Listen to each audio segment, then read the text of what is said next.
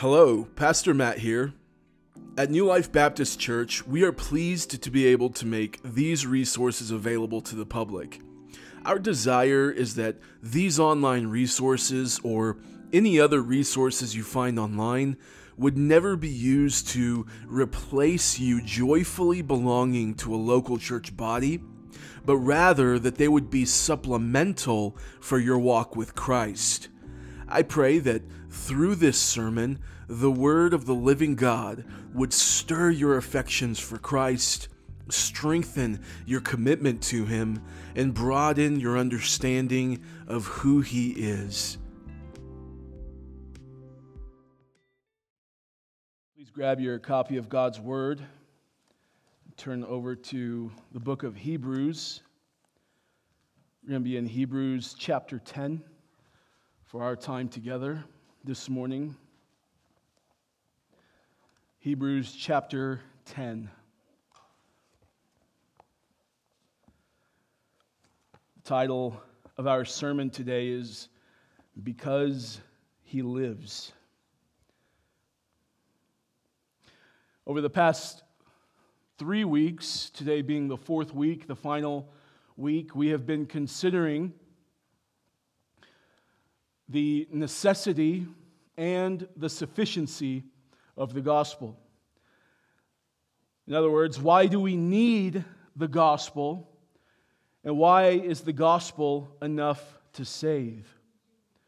We began by standing awestruck before the holiness of God, that He is altogether pure and righteous to a degree that He is completely unlike anything or anyone.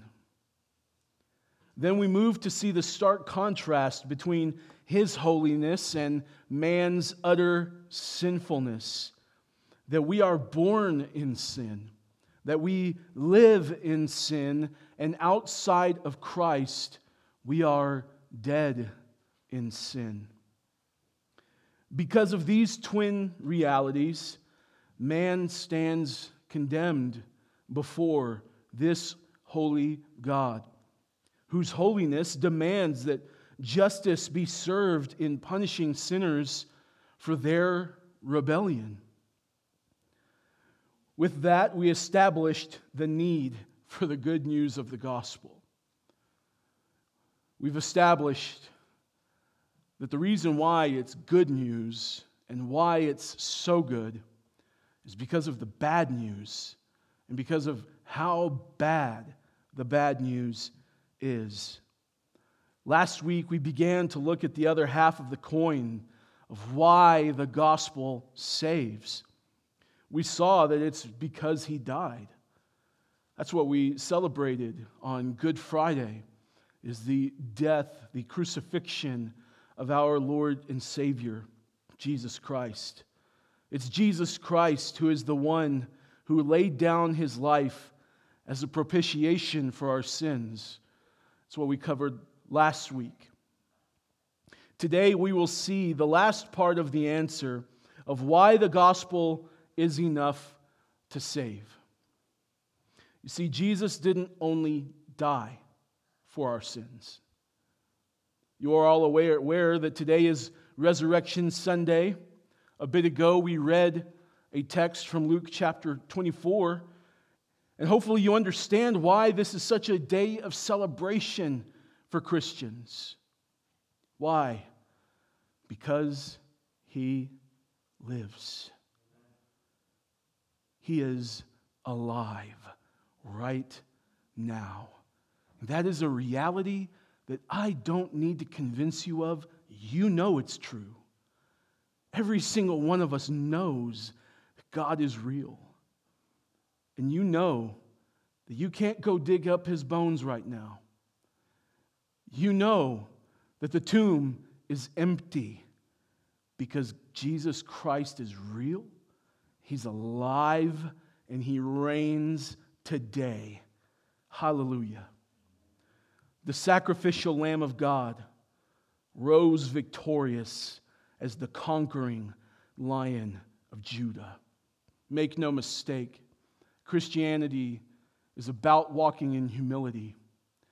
But don't mistake that for us serving a soft, pillowy God. He is the Lion of Judah. He is the King of Kings. He reigns supreme right now. That's the God that we serve.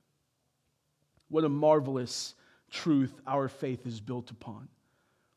While just the fact that He was resurrected from the dead is a staggering enough truth for us to spend many, many lifetimes on, why does it matter that He rose from the grave? In other words, why does it matter that we can't just stop and say that He simply died for us? Why does it matter that He is alive? By God's grace, hopefully, by the end of our time together, we will have that understanding as we finish looking at the sufficiency of the gospel. If you would, please take your Bible and stand with me as we read our text this morning. It's going to be Hebrews chapter 10, verses 1 through 18. This is the word of the living God. For since the law has but a shadow of the good things to come, instead of the true form of these realities, it can never, by the same sacrifices that are continually offered every year, make perfect those who draw near. Otherwise, would they not have ceased to be offered, since the worshipers, having once been cleansed, would no longer have any consciousness of sins? But in these sacrifices, there is a reminder of sins every year. For it is impossible for the blood of bulls and goats to take away sins. Consequently, when Christ came into the world, He said, "Sacrifices and offerings you have not desired, but a body have you prepared for me. In burnt offerings and sin offerings you have taken no pleasure. Then I said, Behold, I have come to do your will, O God, as it is written of me in the scroll of the book." When He said above, "You have neither desired nor taken pleasure in sacrifices and offerings and burnt offerings and sin offerings, these are offered according to the law." Then He added, "Behold, I have come to do your will." He does away with the first in order to establish the second. And by that will, we have been sanctified through the offering of the body of Jesus Christ once for all. And every priest stands daily at his service, offering repeatedly the same sacrifices which can never take away sins. But when Christ had offered for all time a single sacrifice for sins, He sat down at the right hand of God, waiting from that time until His enemies should be made a footstool for His feet. For by a single offering He has perfected for all time those who are being sanctified. And the Holy Spirit also bears witness to us, for after saying, "This is the covenant that I will make with them after those days, declares the Lord. I will put my laws on their hearts and write them on their minds." Then He adds, "I will remember their sins and their lawless deeds no more. Where there is forgiveness of these, there is no longer any offering for sin." Let's pray. Father in heaven, what a staggering text this is. Lord, how can I, in my limitations and in my frailty, even begin to describe the events that took place that we are celebrating today, if not by the power of the Spirit? I pray that right now, Lord, that You would empower me to faithfully preach this text. And above that, that You would empower every single person in this room who's here this morning to receive this word as though it was from God, because we know that this is an inspired text. Lord, we want to be changed by Your word today. We want to know this Jesus who rose from the grave. I pray that you would work by the same resurrection power that you brought him forth from the grave, that you would bring us forth this morning. Work that power in each and every one of us this morning, I pray. In the name of Jesus, amen. You can be seated. The book of Hebrews is made up of 13 chapters and 303 profound verses that are stuffed with Old Testament references and images from the Mosaic Law. You probably got a sense of that as we read through that. Maybe some of the references didn't make a lot of sense. Hopefully we will be able to explain that so that you can get a better understanding. We don't know who the writer of Hebrews is, as there is not any identifying statement made, but we do know that the author had a very solid grasp of the law and the work of Christ on the cross. It's with these two that the author spends most of his time on: the law and the work of Christ on the cross. Namely, he wants to show how vastly superior a sacrifice Christ's life is than what was set up under the law of Moses. He uses words for better or more or superior and greater almost 20 times in this letter, always trying to say, or saying effectively rather, that Jesus Christ is greater, that his sacrifice is better, that he is all that we need. In order to show that Christ's work is better, superior, and greater, the author crafts an argument of lesser to greater, beginning with the law. So he goes on to display why the law is lesser and why Jesus Christ is greater. Now, let me pause and give a bit of a caveat here. You and I have never grown up under the law of Moses. We're not familiar with the sacrificial system that they lived under many, many years ago, and thank God for that. It is because the words of the author of Hebrews are true, that the sacrifice of Christ is greater. However, though we don't live under works of the law, you and I are predisposed to earning our own salvation. If you are not in Christ this morning, your life is given to your own self-righteousness. What you are doing is hoping that at the end of your life, when you cross over into eternity and you stand before the great white throne of judgment and you stand and behold the holiness of God, what you are hoping is that you will hold up your own self-righteousness and say, "See, I'm a good person." And that he's going to look upon you and say, "Well, yes, you are. Come enter into eternal rest." But the reality is that the picture that is portrayed for us throughout Scriptures, which are true, is that instead what will happen that day is that you will enter into eternal condemnation. A life that was lived in perfect morality. A good life. You were a good person. You were an activist. You cared about the environment. You voted with your heart. You loved your family. You paid your taxes. You never got in trouble with the law. All of that will amount to absolutely zero as you stand before the holiness of God.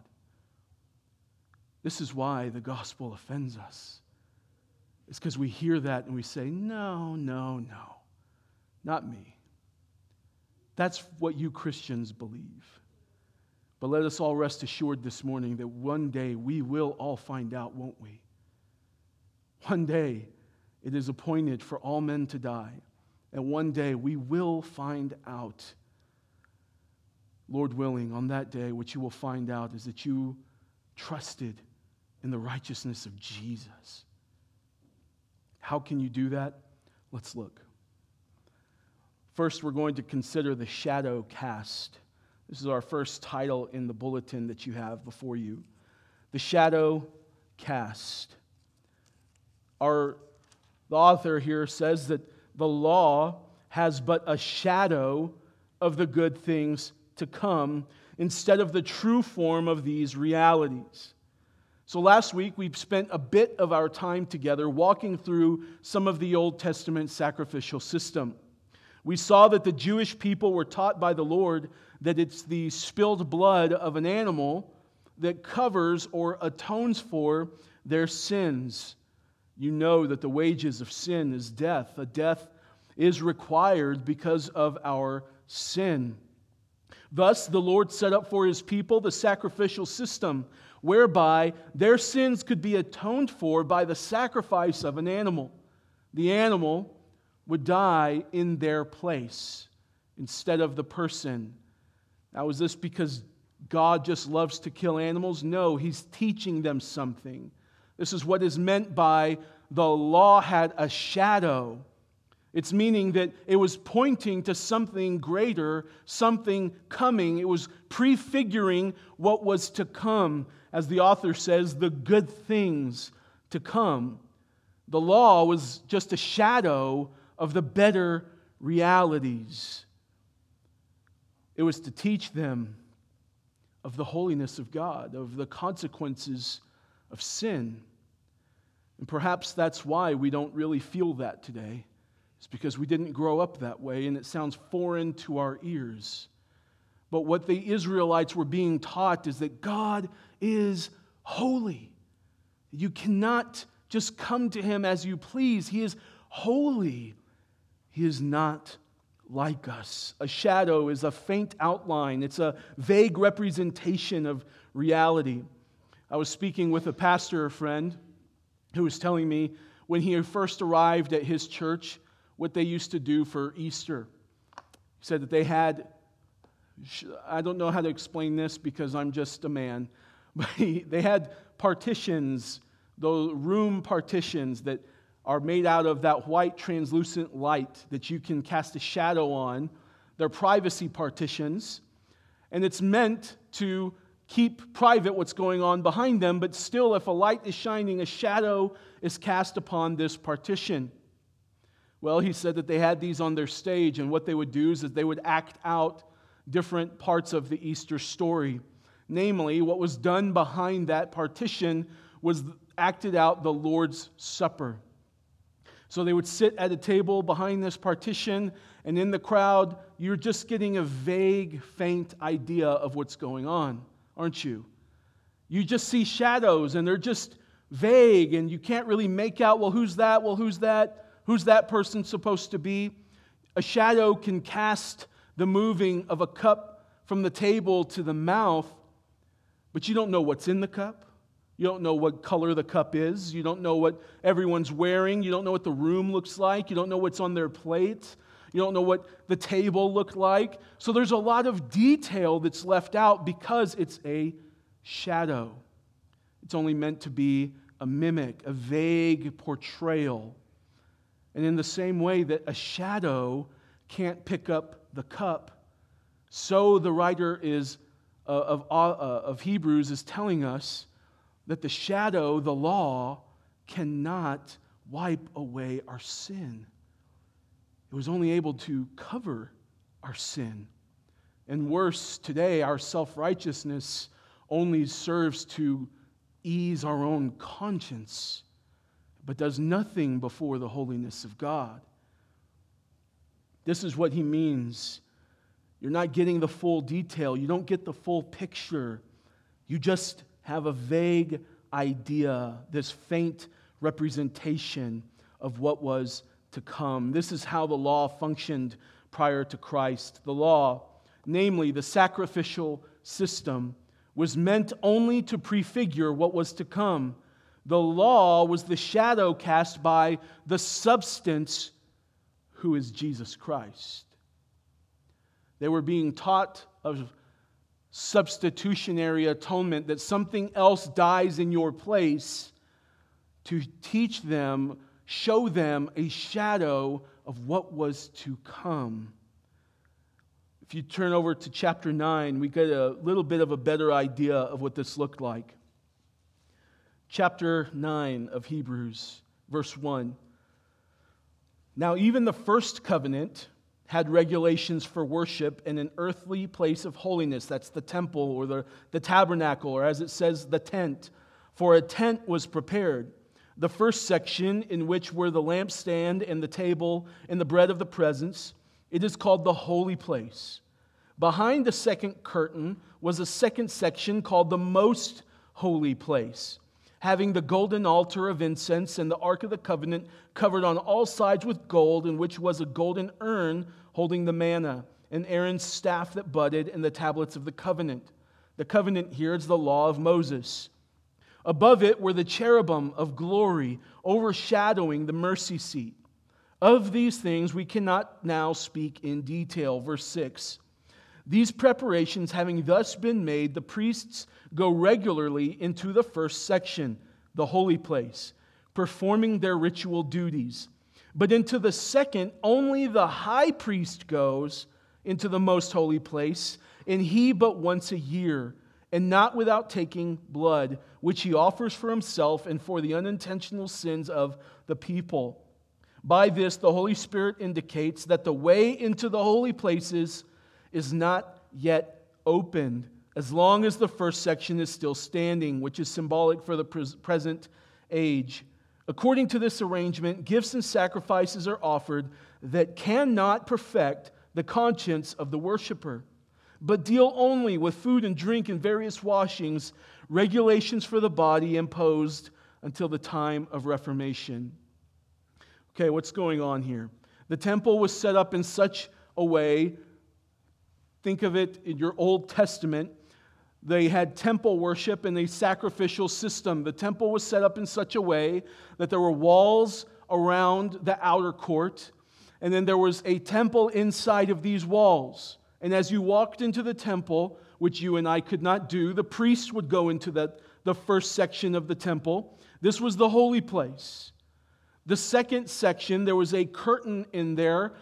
Behind that curtain was the most holy place, or what you might have heard referred to as the Holy of Holies. Back there, only the high priest, that means the main priest, only he could go back there, and he could only go there once a year, and he could only go there that once a year if he atoned for his sins and the sins of his family. This was called the Day of Atonement. You've probably seen on your calendar a reference to a holiday that you have no idea what it is, Yom Kippur. Yom Kippur is the Day of Atonement. It was once a year the people would have their sins atoned for. And this is what the author is referring to back in chapter 10. That year after year they were reminded of their sins because they would come to the temple. They would have to be reminded of their sins. They're here to have their sins covered for one more year. And what would happen is they would have 2 goats and a ram. The priests would cast lots for the 2 goats. 1 goat would be sacrificed, and that blood would be sprinkled in the most holy place to atone for the sins of the people. And the ram was to atone for the sins of the priest.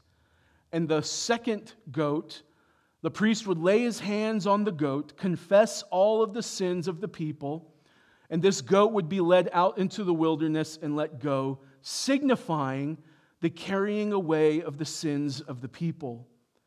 You see, this is a complicated ritual, isn't it? A lot of eyes are glossing over right now. Like, what are you talking about? Exactly. This was a shadow, though. You see, all of this was set up just to prefigure something, just to teach us something, namely, that you can't come into the presence of God when you are stained with sin. They had to bring the blood of the goat and of the ram to atone for their sins.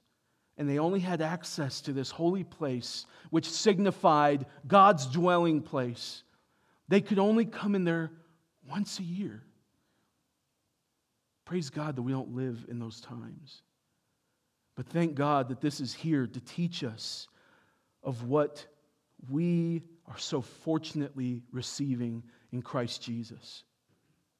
But the sins of the people could never be finally taken away. They were only temporarily covered until the next year where they had the Day of Atonement. And this is what is meant in chapter 10, verse 2. Otherwise, would they not have ceased to be offered, since the worshipers, having once been cleansed, would no longer have any consciousness of sins? But in these sacrifices there is a reminder of sins every year, for it is impossible for the blood of bulls and goats to take away sins.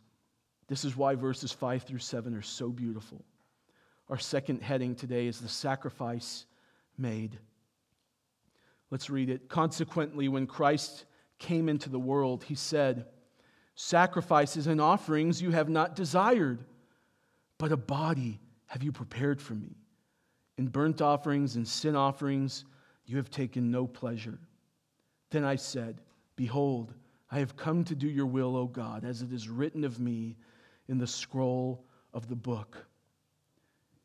My ESV translates consequently in the verse 5, but if you have the NASB or NIV or New King James, it opens up by saying, "Therefore."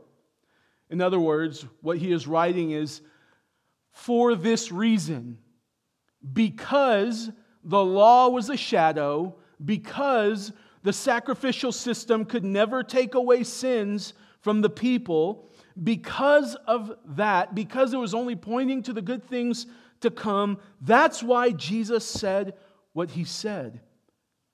Sacrifices and offerings you have not desired. Jesus is quoting here from Psalm chapter 40, which is a psalm of David, and the words were written by the hand of David in that psalm, but most truly spoken by the mouth of Jesus as he donned the likeness of man. You see, the old sacrificial system, the keeping of the rituals to the T, was not what was pleasing to God. The Day of Atonement was not what was pleasing to God.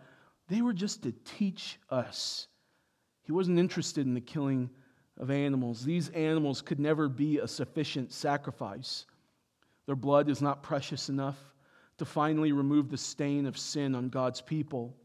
No, this was to show us the cost of sin, the demand of justice when God's commands are broken. It's always been about the heart. In 1 Samuel 15, verse 22, King Saul finds this out with a harsh rebuke from Samuel. "Has the Lord as great delight in burnt offerings and sacrifices as in obeying the voice of the Lord? Behold, to obey is better than sacrifice, and to listen than the fat of rams." In other words, what God desires is people to live lives of obedience to Him. For His commands not to be consistently trampled upon and transgressed against and sinned against, and His holiness and His name run through the mud. What He desires instead is not the sacrifice, but that we would obey Him. The sacrifices became a necessity because holiness was not a priority. This really reaches a climax in Isaiah 1 as the Lord states His disgust with the sacrificial system. He says, "Away with this." He says He's grown tired of your sacrifices. Why? Because the people were living in blatant hypocrisy. And they were only offering sacrifices to cover their sins. But they had no interest in following what God had to say. They had no interest in really living a life pleasing to God. They just wanted to say, "Hey God, I did it. I went through the religious ritual. Is that not enough for you?" God had grown tired of this. It wasn't the temple sacrifice anyway. It was a shadow. He always wanted obedience, not the sacrifice. This is an important word for us today, lest we be tempted to go through the motions of worship. Lest we be tempted to just sing songs and mumble along and just go through the motions when we pick up our Bible in the morning and just to be able to say, "I did it, I read my Bible, yay. Aren't you happy now, God?" It would be better that you didn't with that sort of heart. Because God desires obedience. You know what first and foremost we must be obedient to? You shall love the Lord your God. You shall love the Lord your God with all your heart, mind, soul, and strength. God knew that this was just a shadow, so He sent His Son. I love what it says here, that when Christ came into the world, the Word became flesh. The one who created this earth stepped into creation. That is an astounding fact. And He said, "A body you have prepared for me."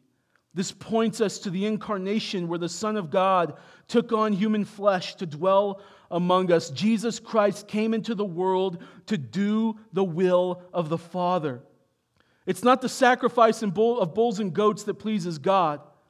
But now one had arrived who can please God, Jesus.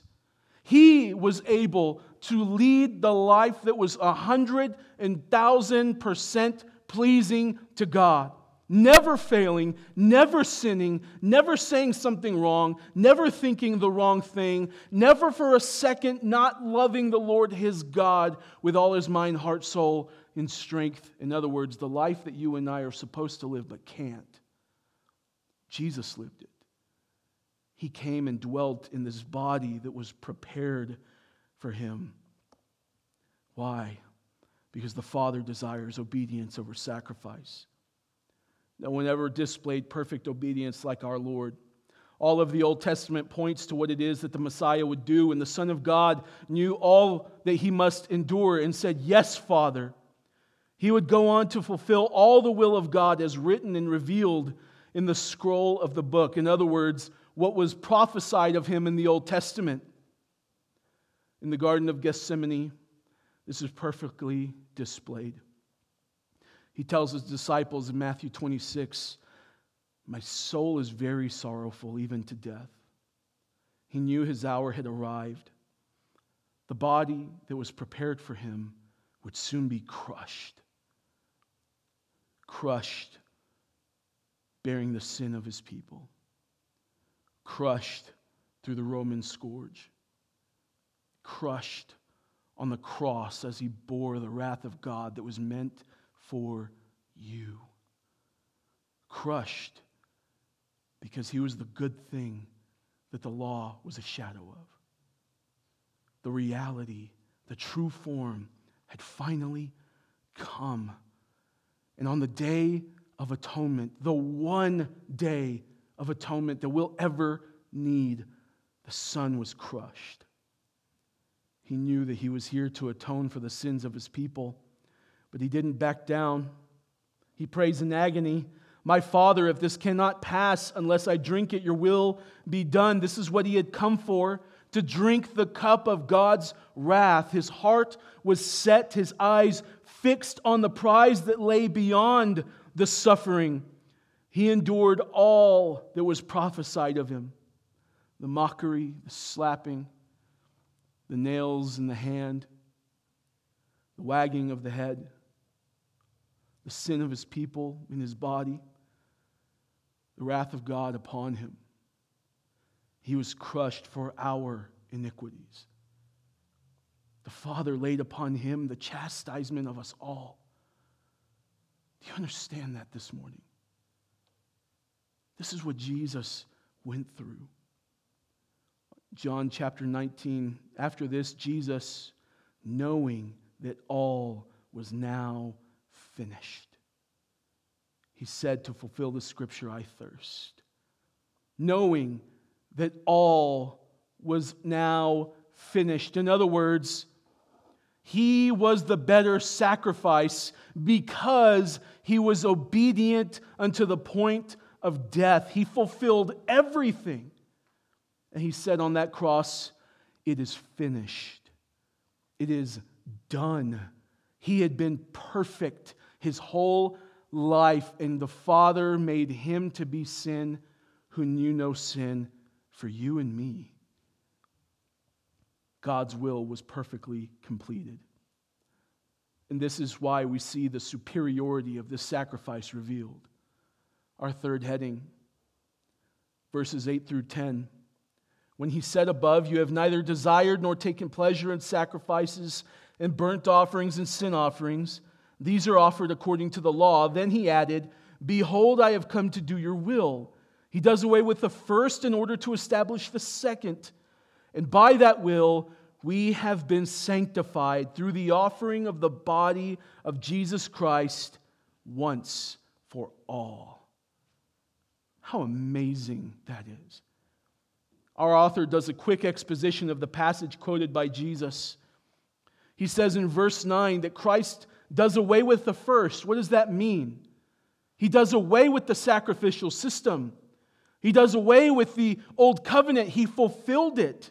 He fulfilled the law. You don't have to anymore. He did it for you. Stop trying to earn your own salvation. You can't. Jesus did it for you. He fulfilled it all perfectly. 100%. It was done, and He did away with the old to establish the new.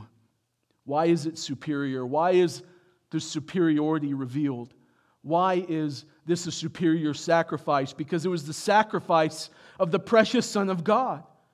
Because He fulfilled the law perfectly. Because He fulfilled all that was written of Him. Because He did the will of God without failing. Because He was faithful unto death. Because the Father desires obedience more than sacrifice. Yet His holiness and justice demand that sin be punished. So Christ Jesus, displaying perfect obedience, was the only sacrifice worthy, sufficient to finally atone for the sins of the people. Not once every year, once for all time. That is absolutely astounding.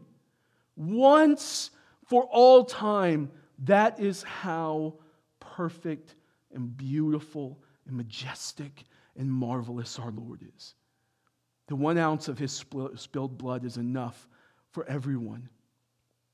This one sacrifice is now enough for everyone who calls upon the name of the Lord Jesus, past, present, and future. His one sacrifice, because of who He is and what He's done, is enough to sanctify us once for all. We no longer need to carry on the old sacrificial system. We no longer need to try to earn our own salvation. We no longer need to abide by strict religious code. His sacrifice is superior because it was not an unwitting animal spilling its blood. It was truly God and truly human, the person of Jesus Christ, who lived a perfect, blameless life. He's the one who spilled His blood. His sacrifice is superior because it's Jesus. It's not a goat. The writer says in verse 4 that the blood of bulls and goats can never do away with the sins of people. Only the blood of Jesus can. Fourth, we see the seat taken. Because all of this would be for naught if Christ had stayed in the grave. Verses 11 through 14, I just want to call your attention to 2 words. Verse 11, every priest stands daily at his service, offering repeatedly the same sacrifice, which can never take away sins. Verse 12, but when Christ had offered for all time a single sacrifice for sins, He sat down at the right hand of God. The priest stands in service day after day, doing what can't ever take away the sins of people. He's standing, indicating that He's still working. Jesus sat down in the throne room where He is still seated because His work is complete, because it is finished. Do you understand that? He's sitting because He has no more work to do. He did it. He lived the life. He died the death. He bore our sins. And when God brought him back to life, he said, certified, authentic to everything that Jesus ever said, everything he ever taught. He validated his entire life. Romans 1:4 says that he was shown, proven to be the Son of God by his resurrection from the dead. In other words, if Jesus were still dead, if we could leave here right now and go to his grave and dig up his bones, everything that we do would be pointless. You'd be better off to sleep in on Sunday. You'd be better off to just live as you please. We would be most to be pitied if Jesus was still dead. But he's not dead. He's alive right now. And because he lives, people who are dead in their trespasses and sins can also be made alive. Because the same power that brought him from the grave will bring dead men back to life. He died as a criminal, but now he reigns forever as king, seated. That's why we celebrate on Resurrection Sunday, because he's the King of Kings and the Lord of Lords. The good thing has come. The reality, the true form of the realities has finally arrived, doing away with the old covenant. Ephesians 2:4-6. But God, being rich in mercy, because of the great love with which he loved us, even when we were dead in our trespasses, made us alive together with Christ. With Christ. He made us alive together with Christ. What does that mean? That Christ is alive. And when grace comes to your life, you are made alive.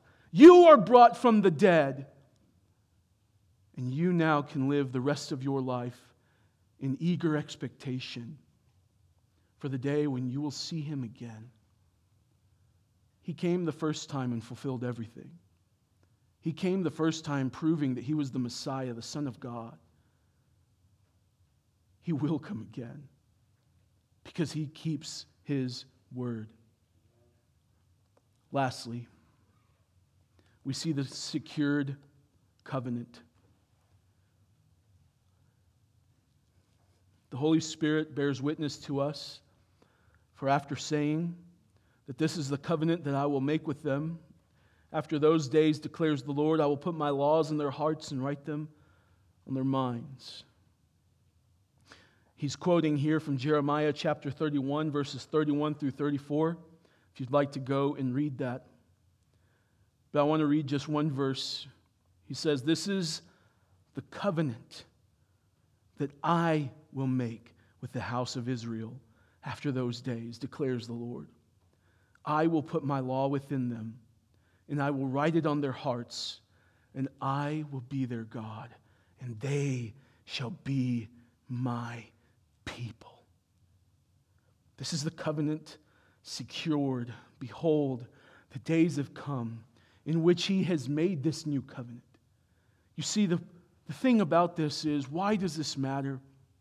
Under the old covenant, the old system, under the law of Moses, we were told, keep this law and it will go well with you. Well, guess what happened is that Israel did not keep that law. It did not go well with them. In other words, they broke the covenant. It was broken. So God turned his back and abandoned the people because the covenant was broken. But now, we're under a new covenant that God has kept. We are under a new covenant that was purchased by the blood of Jesus and sealed with his resurrection. In other words, this covenant is unbreakable for the people of God. His laws are written in permanent ink on your heart and on your mind, and you are in the palm of his hand, and no one can take you out of his hand, not even you. This is the new covenant that we live in thanks to Jesus. We would not have this covenant if he were still dead. We would not have this covenant if his body was not broken. We would not have this covenant if he was not perfectly obedient. But you see, where Israel and all of mankind failed to keep covenant, Jesus kept it for us. So now, Hebrews 7:22 says that Jesus is the guarantor of a better covenant. This new covenant gives us absolute assurance that our sins are forgiven and forgotten. It has truly been said that God is quicker to forgive our sins than we are to ask for forgiveness. We live in our sin. Sometimes we enjoy to condemn ourselves. I don't know where you are this morning. I don't know if you know the Lord or not. But what I do know is that He's made a way for you. It doesn't matter how sinful you are right now. It doesn't matter how far you are from God. It really doesn't matter what you've done in your life. You know why? Because if you put your faith in Jesus, you are signing up with the rest of us who can say, Jesus bore my sin. He took it for you. He took the wrath that you deserve. He died the death that you deserve. And He was resurrected on that fateful morning so that you can be resurrected from your deadness in sin. How do you respond? Flee to Jesus. I'm not going to ask you to raise your hand or come to the front. I'm going to implore you to flee to Christ. Fall upon Him in faith. Repent of your sins. Call on His name. And the Bible, my God, whom I serve, who is alive today, promises that you will be saved. And you know what? Your sins will be forgotten. The Lord promises that as far as the east is from the west, so far shall your sins be cast from you. The omniscient, all-knowing, almighty God will choose to forget them because Jesus paid for it. Why do we need the gospel? Because God is holy and man is sinful. Why does the gospel save?